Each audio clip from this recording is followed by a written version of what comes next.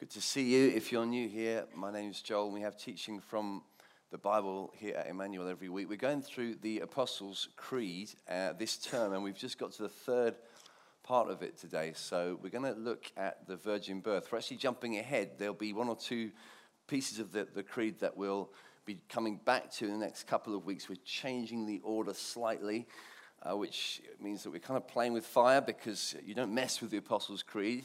Or your church might explode. So I'm hoping we get away with it, but I'm taking the risk because I wanted to give one or two pieces of it to one or two guests who are coming in to speak in the next month. So we're going straight into what's actually one of the parts of the creed that's treated with the most scorn, the virgin birth of Jesus. Many people through the centuries have treated this as that piece that you kind of take a little bit less seriously, much to the surprise perhaps of Christians all over the world. It's been the thing that people have found the most hard to accept in some cases. So I want to look first of all today at whether it's real at all, and then look at whether it's important, and then look at how it relates to our lives now, 20 centuries later. So that's the plan. To do that, we're going to go straight to Luke's account of the story, which is in the Gospel of Luke, chapter 1. I'm going to read from verse 26 to verse 38. So we're about 3/4 into the Bible, third book of the New Testament, and first chapter of it, from verse 26. It says this: "In the 6th month, the angel Gabriel was sent from God to a city of Galilee named Nazareth, to a virgin betrothed to a man whose name was Joseph, of the house of David. And the virgin's name was Mary. And he came to her and said, 'Greetings, O favored one, the Lord is with you.' But she was greatly troubled at the saying and tried to discern what sort of greeting this might be. And the angel said to her, 'Do not be afraid, Mary, for you have found favor with God. And behold, you will conceive in your womb and bear a son. And you shall call his name Jesus. He will be great and will be called the Son of the Most High. And the Lord God will give to him the throne of his father David, and he will reign over the house of Jacob forever. And of his kingdom there will be no end.' And Mary said to the angel, 'How will this be, since I'm a virgin?' And the angel answered her, 'The Holy Spirit will come upon you, and the power of the Most High will overshadow you. Therefore the child to be born will be called Holy, the Son of God. And behold, your relative Elizabeth, in her old age, has also conceived a son. And this is the 6th month with her, who was called barren. For nothing will be impossible with God.' And Mary said, 'Behold, I am the servant of the Lord. Let it be to me according to your word.' And the angel departed from her." Can we just pray together first? Father, we thank you so much for the gift of your Son, the Lord Jesus Christ. We thank you for the kindness you've shown through him to us in our terrible need.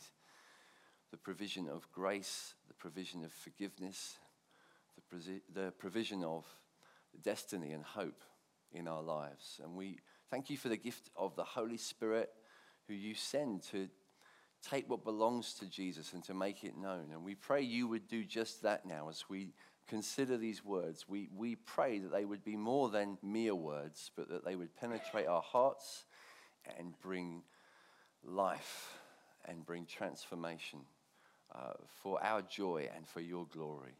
We ask this for every single one of us here, that we would get to know you better. In Jesus' name we ask. Amen. Amen. So let's talk first about whether this is even real, a virgin birth. It sounds ludicrous from the start. For some people, it's just too much too soon. No, we can't take this slice of your religion seriously. In fact, the way it gets dismissed is often without a lot of thought. I think some people despise the miraculous in Christianity based on the assumption that this book being written in a kind of pre-scientific age is riddled with all kinds of nonsense because the people who wrote it didn't understand that these things don't happen. So they didn't have modern medicine. They didn't have modern anatomy. They didn't understand that virgins can't give birth to little boys. They just thought this kind of thing happened, and so they wrote about it in their silly kind of semi-fictional books. They got carried away because they don't know, they don't realize.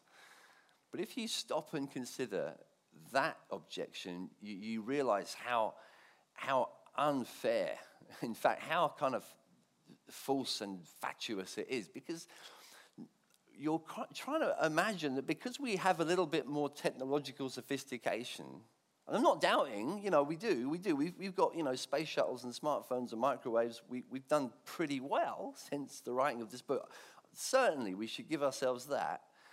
But those things don't mean that we are therefore wiser.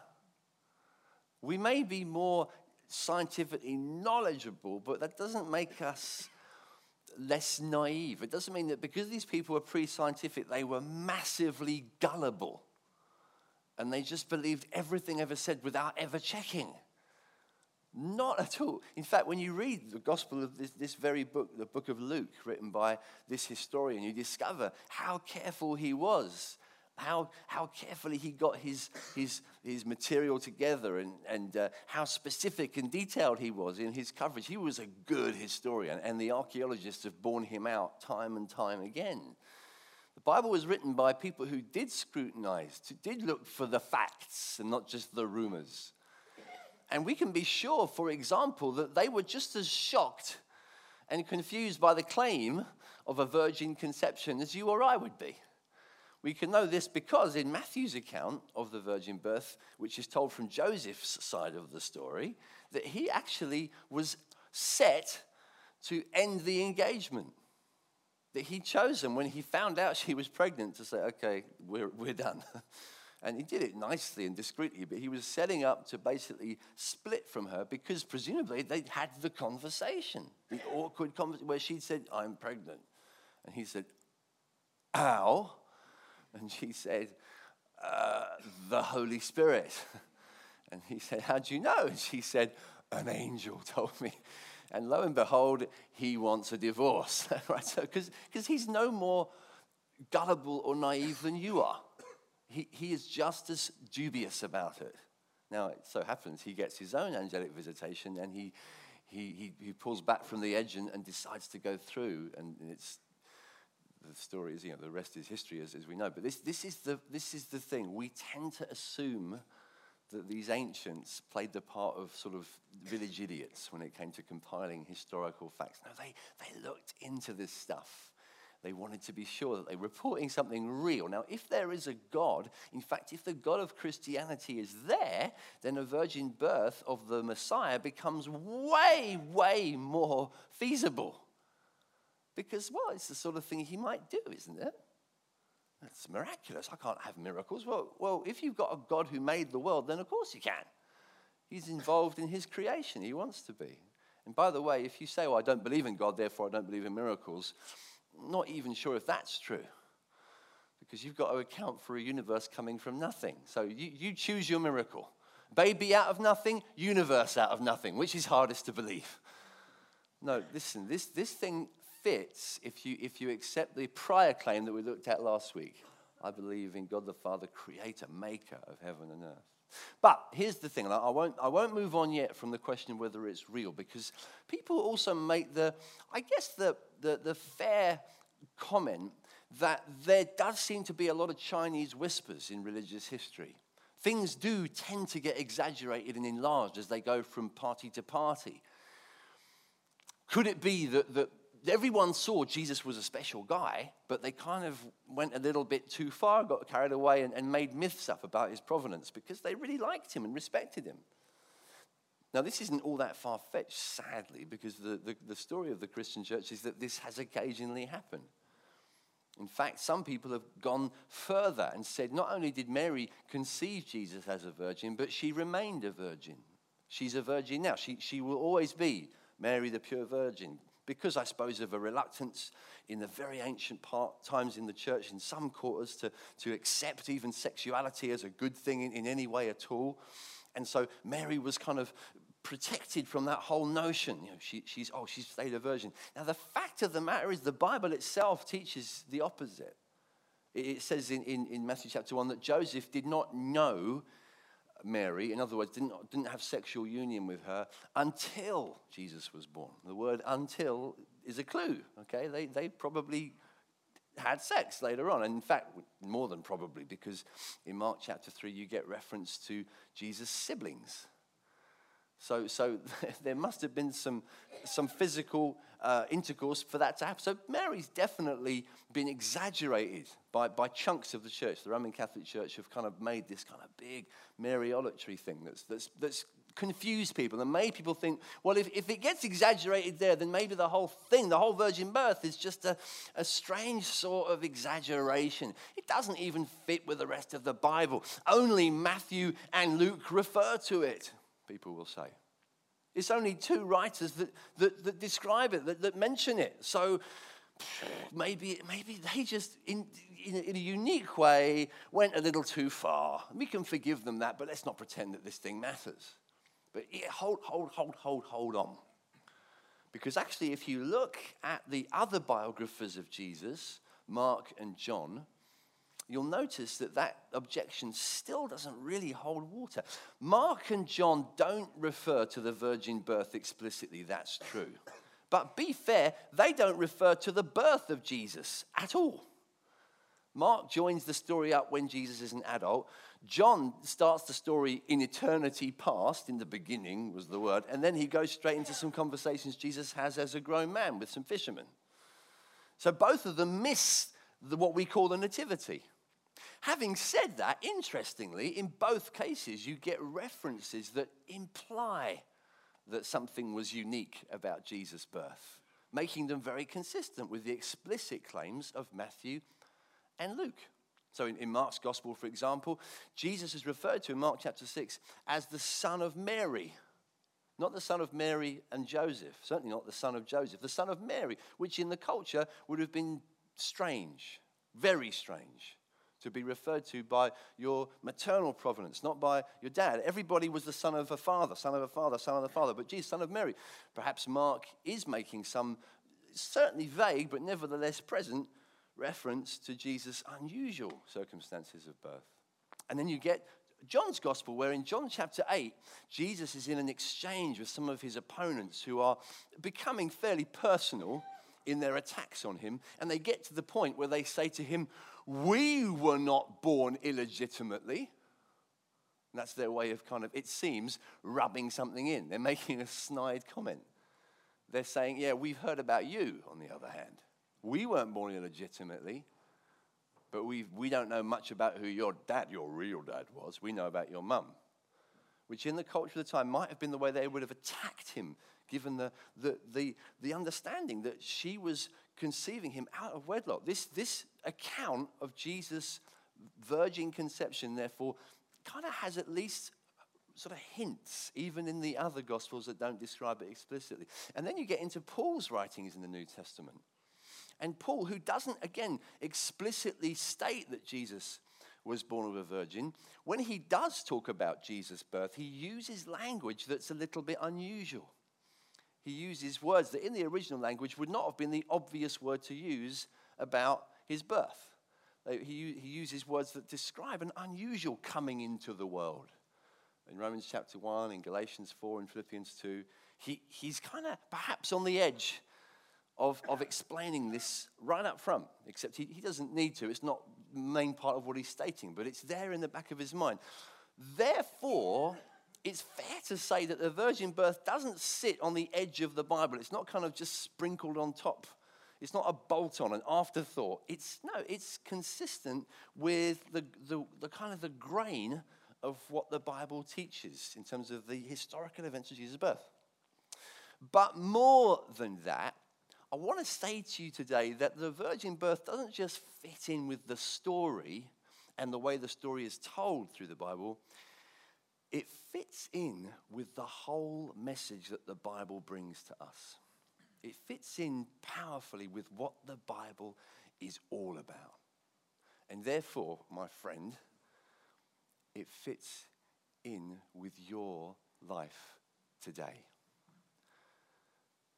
Because the Bible was written for people like you and me so that we might get to know the God that we need. And the virgin birth is one of the key things that teaches us about how God has dealt with our need. And therefore, we need to learn about it today. So that's where we're going to go. I want to look at the second point right now. Why is this important? Is it important in the first place? Is the virgin birth real? But also, is the virgin birth important? And I want to answer that by, well, first of all, considering with you the fact that for so many people, the problem that we have or have had with the virgin birth is that it kind of stirs up a yuck factor for many people. It has done historically. When Christianity was first taught, people quickly despised it because a God was being presented through the Christian story who got involved in a kind of a way that was considered by many distastefully overfamiliar with material things, created things. You see, in the ancient mindset, and to some extent in the modern one too, there's a tendency to divorce that which is sacred, spiritual, holy, divine, and that which is material, physical, profane, ordinary. And these two shouldn't really come into any contact anyway. But the idea that God himself would come into the world physically and become human, well, that's profane for a lot of people. And that the way he should do it is by inhabiting the womb of a young peasant girl. For many, it was just too much. Now, I'm not being facetious. I'm not trying to kind of shock you here. I've been at the birth of all 5 of my kids. And I suppose that for many of us, it's this concept of that is, being there, you kind of see stuff that people would think, God would not be involved in this.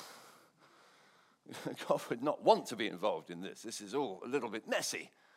And it has nothing to do with the divine. It has nothing to do with the spiritual, the more ethereal, the more conceptual and abstract and aesthetic and artistic and sensitive side of human experience. Because we have this thing, and I'm saying it happened in the ancient world big time. I mean, people got really upset, and frankly still do in different ways. To some extent, it's kind of how many Muslims would feel offended by Christianity.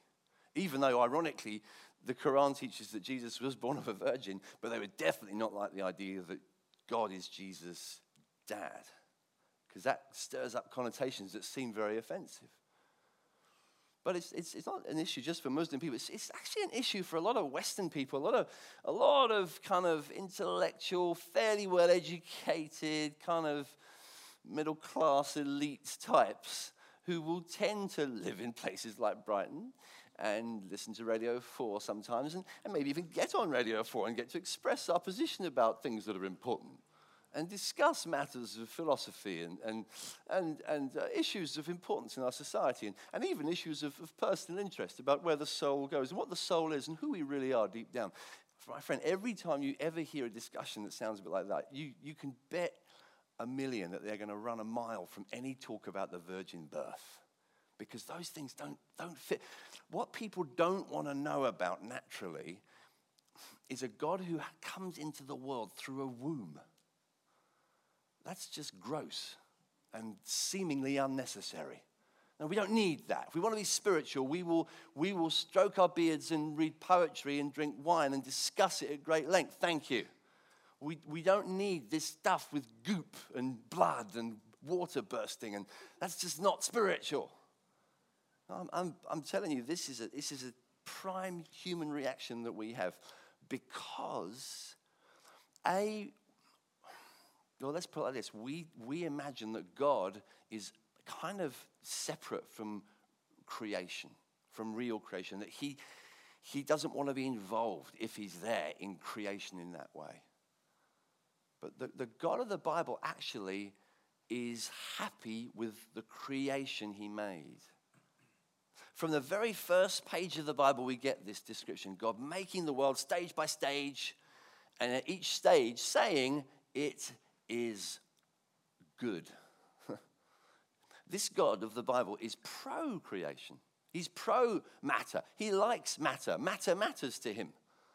He's in favor of people. He's in favor of stuff. He's in favor of the stuff that you like. The things that you like, guess what? He might like it even more than you do. That's why he made it. He likes creation. He likes life. He likes babies. He likes embryos and fetuses. He likes humanity. He wants to uphold things because he's passionate about such things. And if that's a little bit too kind of, intense and intimate for the kind of God that we would prefer, then we need to catch up with perhaps the real God, who's very different than what we might imagine. No, he's pro-creation, for sure. But here's the thing, he's not just pro-creation, but he is way, way more aware than the average natural Brightonian in the street of the need that we have. He's way more aware of how desperate our need is.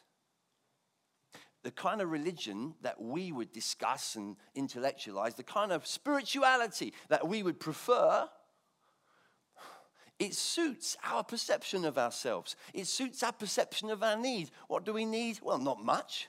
Not much at all. We're doing quite well. We are doing really well in the 21st century. We haven't had a big war for a long time. Not a really big one. We've got modern medicine. We've got modern entertainment. In our pockets, literally. We've got comforts. We've got jobs that we can handle. We've got minimum wage.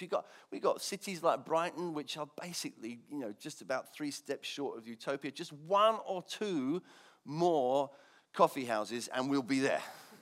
It's so perfect, and everything about life just seems we're fine. We got it. We've mainly got it sorted. So much progress.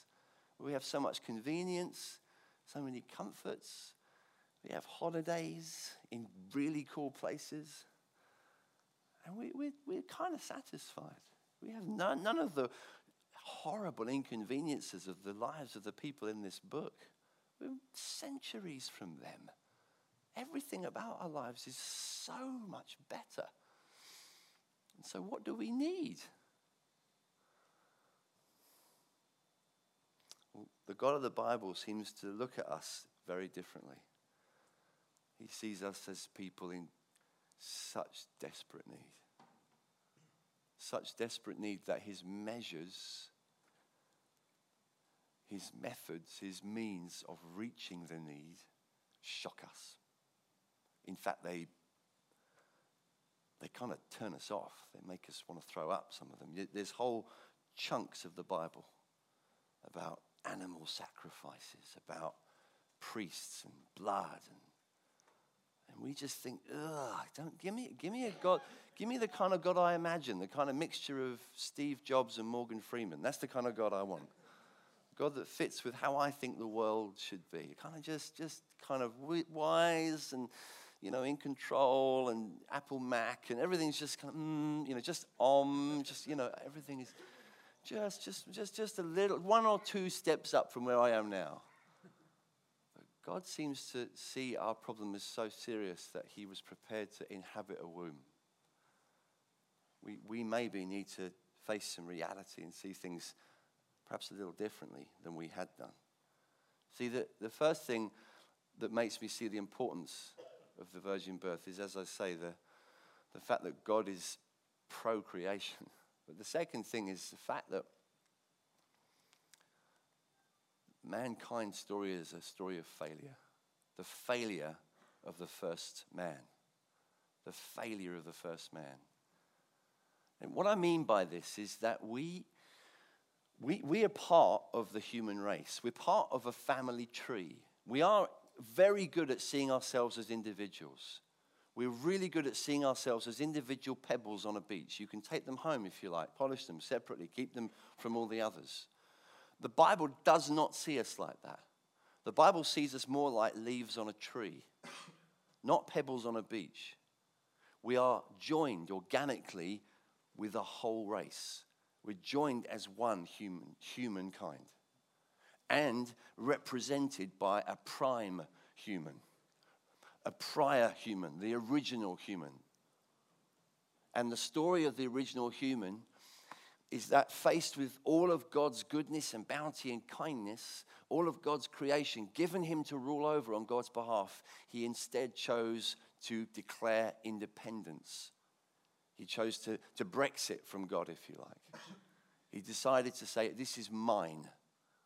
I will rule me, and I will rule all this for me. It is not about you. I resist you. And he was deceived, to be sure, but so deceived that he plunged himself and his family tree into ruin with him. And that means you and me.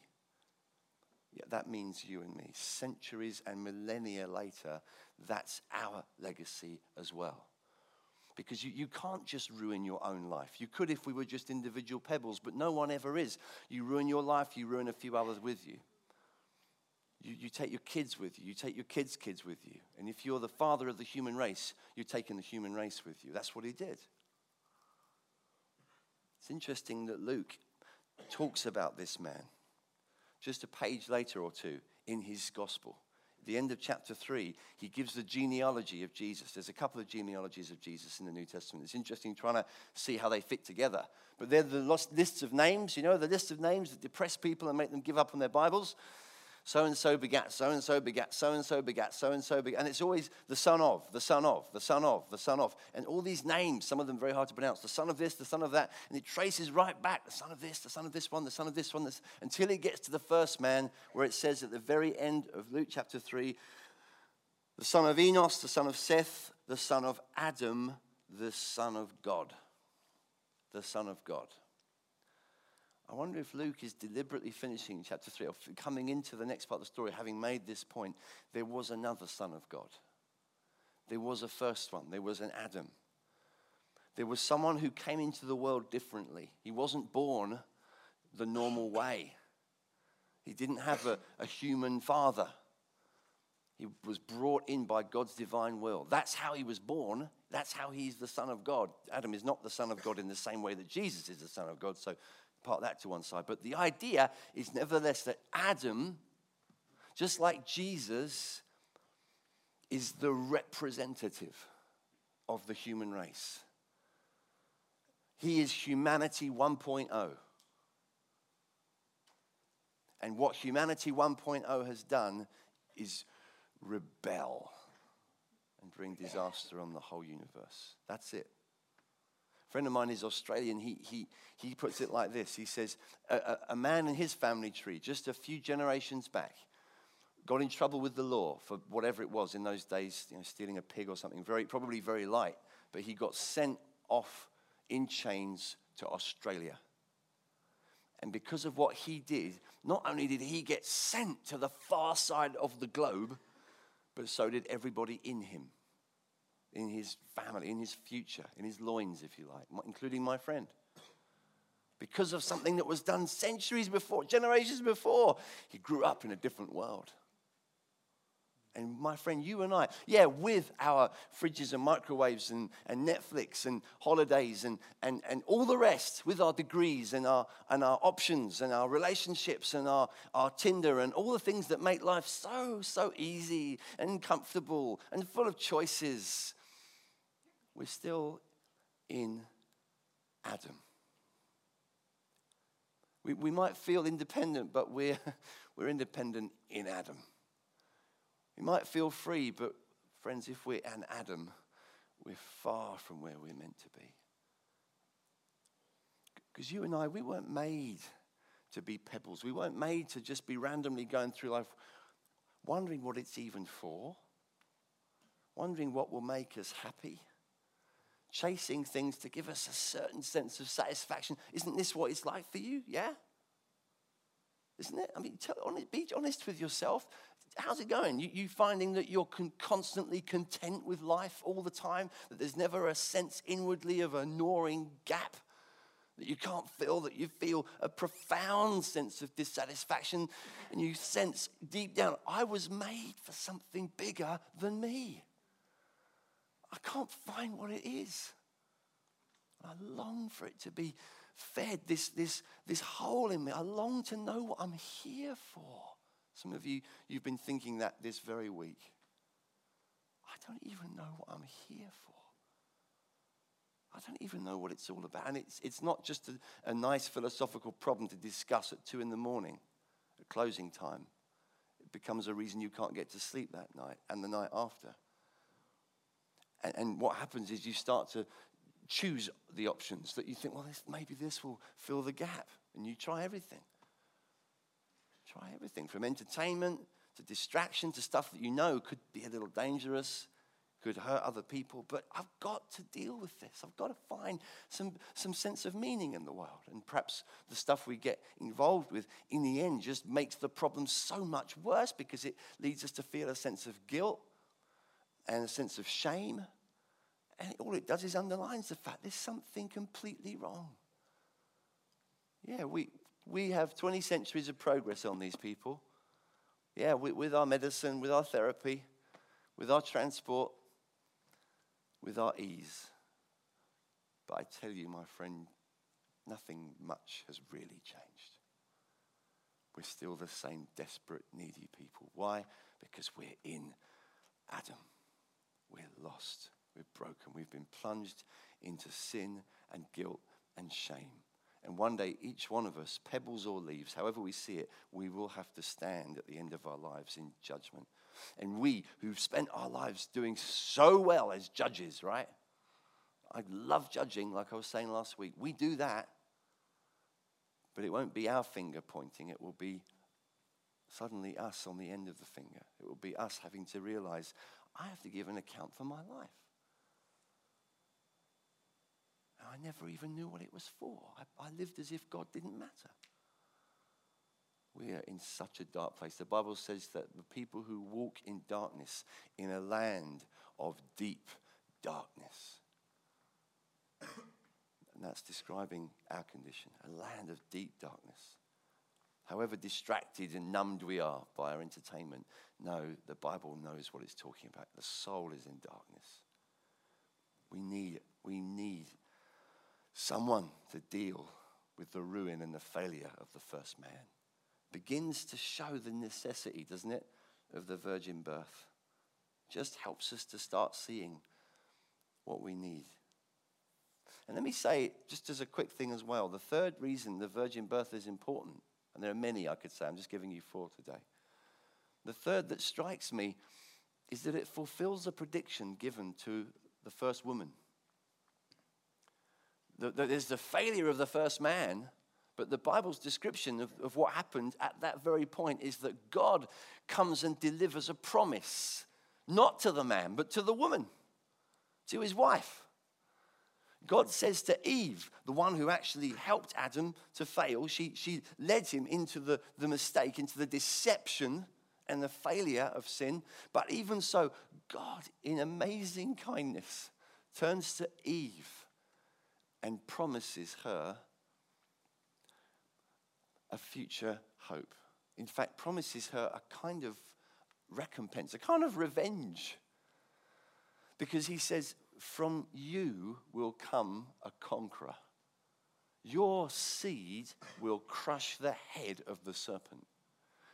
There will be someone born from woman, he says, with his back to the man, as it were, just facing the woman. Someone will be born of woman who will crush the head of evil. The deceiver will be destroyed.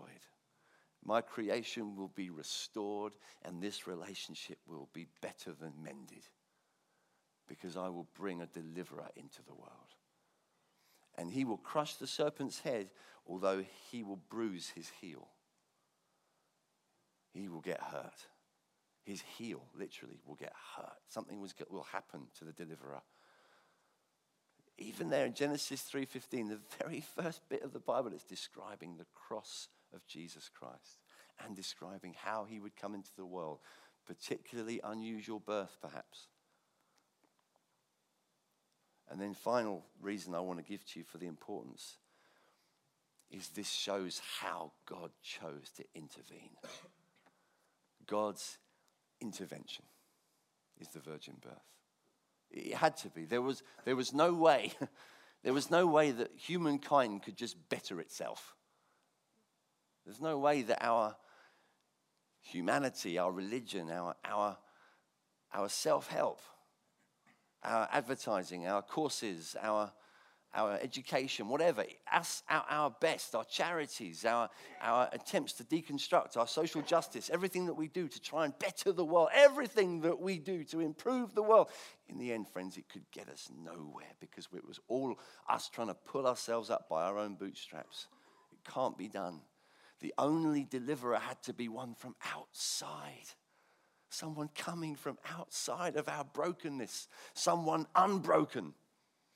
Someone unruined. Someone holy. And it's what the angel says to Mary. The power of the Most High will overshadow you. Therefore, the child to be born will be called Holy, the Son of God. Humanity 2.0. That's the virgin birth. It's God bringing the second Adam. One of my favorite hymns is by a man called John Henry Newman. It's got a verse in it. It says this: "Oh, loving wisdom of our God, when all was sin and shame, a second Adam to the fight and to the rescue came." That's the virgin birth. God saying, I see you in your need. I see that you've hurt me. I see that you've stabbed at me. You've lashed out at me. You've rejected me like a child rejecting its parent. What does God do in return? God stoops down to us in our need, becomes one of us, and does what we couldn't do, lives the life we couldn't for us and for our salvation. He came into the world, born of a virgin, conceived by the Holy Spirit, to live as this holy one, so different than we've lived. And it had to be that he was both human and divine at the same time. It had to be that he was born of a woman and yet born from above. Because this is the only salvation we could have. Anything other than that wouldn't work. Imagine a bridge that looks perfect, crossing a huge canyon, and you walk across it and then you realize it's not long enough. There's 20 feet left. That's what human religion is like. You can walk quite a long way, but you don't get to the end. The best that humanity can do is never going to reach God. But imagine another bridge that looks amazing as it comes out towards you, all the distance, all the way, and then there's another gap, but it's a gap at this end. And you'll just love staring at it. You think, oh, that's a good bridge, but I can't use it. That would be the religion where God came into the world but didn't become a man. Never became human, never shared our suffering, never shared our sorrow, never felt what we feel, never felt our sin and our shame, never took our guilt on the cross, just watched us in our plight. The God of the Bible is God and man in Christ.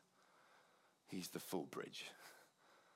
And this is why it's so glorious. This is why it's so mysterious as well. So Paul writes later on in the New Testament, 1 Timothy 3:16, he says, great is the mystery of godliness. And he talks about in a few verses describing how God became man, came into the world. And frankly, friends, for the next 3, 4, 5, 6 centuries of the church, a lot of people had to really suss out how this happened. How did it happen? How did God become human? How was there a man who was both human and both divine? And there were some huge discussions, huge debates, huge fights involving people with very long beards and very hard to pronounce names. And they tried their best to put it together because they needed to put it together because we need to understand how could it be. They'd say, okay, so we're talking about someone who's God and man, so presumably it's two persons. No, it's one person. All right, one person, God and man. So one nature, human and divine, just blended. No, two natures, very important, two distinct natures, human and divine. Oh, okay, so one person with two natures. And does that mean that the two natures are blended, sort of 50-50? No, 100% man. Oh, so not God then. No, yes, 100% God. So 100% God and 100% man. This sounds a little bit mysterious. Yes, indeed, great is the mystery of godliness. That's why that verse is in the Bible. It is a mystery. It's phenomenal. It's mind-blowing. It's actually, when you look at it, it starts to make sense. If you study it like these genius theologians did, you start to see how it works. But it is mysterious. It does blow the mind that God should become man. But this is what he's like. This is what he does. Because of his desire, his longing to rescue us, and because of the nature of our desperate need. Only the birth of Jesus could do this. Only the virgin birth could make it possible. God has done what seemed impossible for us. And this changes everything for me and you, right? Because it shows not just, and hear me on this, God's willingness to handle what you can't handle, to do for you what you can't do, to deal with the stuff you can't deal with, the stuff in your past, right? The stuff that you feel ashamed of, the stuff that you think, how's anyone gonna deal with this in my life? I can't fix me. And you're right, you can't fix you. You can't. You can improve you, fair enough, but on what scale? You don't need a bit of self-improvement. You need a Savior. You need Jesus. And he's come to do what you couldn't do. Live the life you couldn't live. Died the death that you deserve, that we all deserved. He's buried in the tomb. In that dark, empty, unused tomb, as Luke points out in Luke 23. It's interesting to me. Unused tomb. Not been in before. Reminds me of Luke chapter 1, a womb not been in before. God was beginning something. God was recreating the universe. God was starting from nothing all over again. Just like last week, God restored creation by starting all over again. God's able to show up in your life and do what you might be giving up on yourself entirely. You might be a student and you might be already thinking, I don't know what I'm going to do this year. I don't know what my plans are. You might be quite unsure of yourself. Or maybe you're very self-confident, but trust me, within a few months, you'll see some areas of need and weakness. Whatever stage of life you happen to be at, whatever age of life you happen to be at, whether you're involved in church life, whether you have any kind of faith whatsoever, whatever situation in which you find yourself, you're going to face points in life where you know your desperate need. And those are opportunities, my friend, to be like Mary, to say, God, let it be to me according to your word. I trust you. I have not got the resources. I can't do this, but you can. Have you noticed when you read the Bible, the number of times, the sheer number of times when God chooses to use a man or a woman to do something completely impossible for them? If you read the Bible, you'll know what I mean. He will choose people who you think, why would you choose this guy to do that? The weakest one. The most unimpressive, the one who looks most despised, most unlikely to get results, the one that couldn't possibly have a child. You know, in Elizabeth's case, because she was old and barren. In Sarah's case, because she was old and barren. In Rebecca's case, because she was barren. She was young, but couldn't have children nevertheless. In Rachel's case, so many of the women, Hannah, all these extraordinary, so many times in the Bible. God starts with the one who couldn't have children. Not the one that's having loads, but the one that's got no hope in themselves. One that's given up on themselves. I can't do this. It's too much for me. God says, that's just what I need. Someone who knows it's too much for them. Maybe you've got to that stage in your life. Maybe you're at a point where you're just seeing things that you want to do with your life for God. But you're wondering if it's already game over. You're wondering, I've just quit. It's too much for me. I cannot do this. I had a plan. I cannot do this. Whatever. Maybe it's in your job. Maybe it's in your studies. Maybe it's in your family. Maybe you're a mum or a dad and you're looking at your kids and thinking, I don't know how to raise them. I don't know how to bring them up to know Jesus. I cannot do it. I cannot do this. Good. It's good that you know you can't do it. Because we trust in a God, the God of the virgin birth. The God who shows up in our emptiness and brings forth life. It's what he does. It's what he's so good at. And what do we do? What's our part? We trust him. We believe him. We do what Mary did. Let it be to me according to your word. It's hard to believe sometimes. Yeah, virgin birth, they say it's hard to believe in. But I believe it. I choose to believe it because I know too much about this God to despise it and dismiss it. This is the way he's saving the universe. Of course, he can get involved in my situation. Of course, he can bring life through. Of course, he can answer my prayers.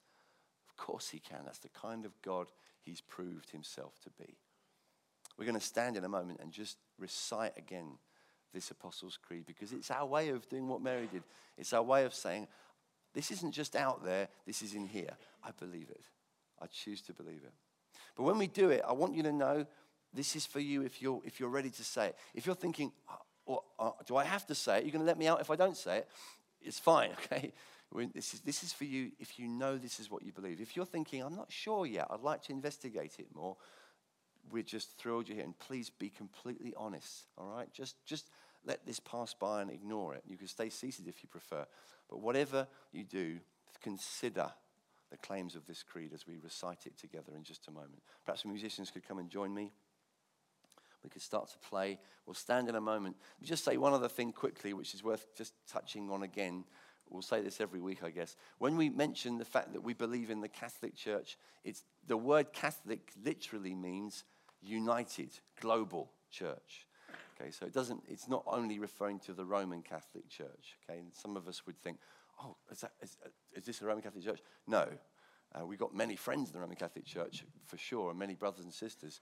But the creed is referring to the more broad meaning, the church in general. Let's stand together. And let's recite these words as they come up on the screen. I believe in God the Father Almighty, creator of heaven and earth. I believe in Jesus Christ, God's only Son, our Lord, who was conceived by the Holy Spirit, born of the Virgin Mary, suffered under Pontius Pilate, was crucified, died, and was buried. He descended into hell. On the third day he rose again. He ascended into heaven. He is seated at the right hand of the Father, and he will come to judge the living and the dead.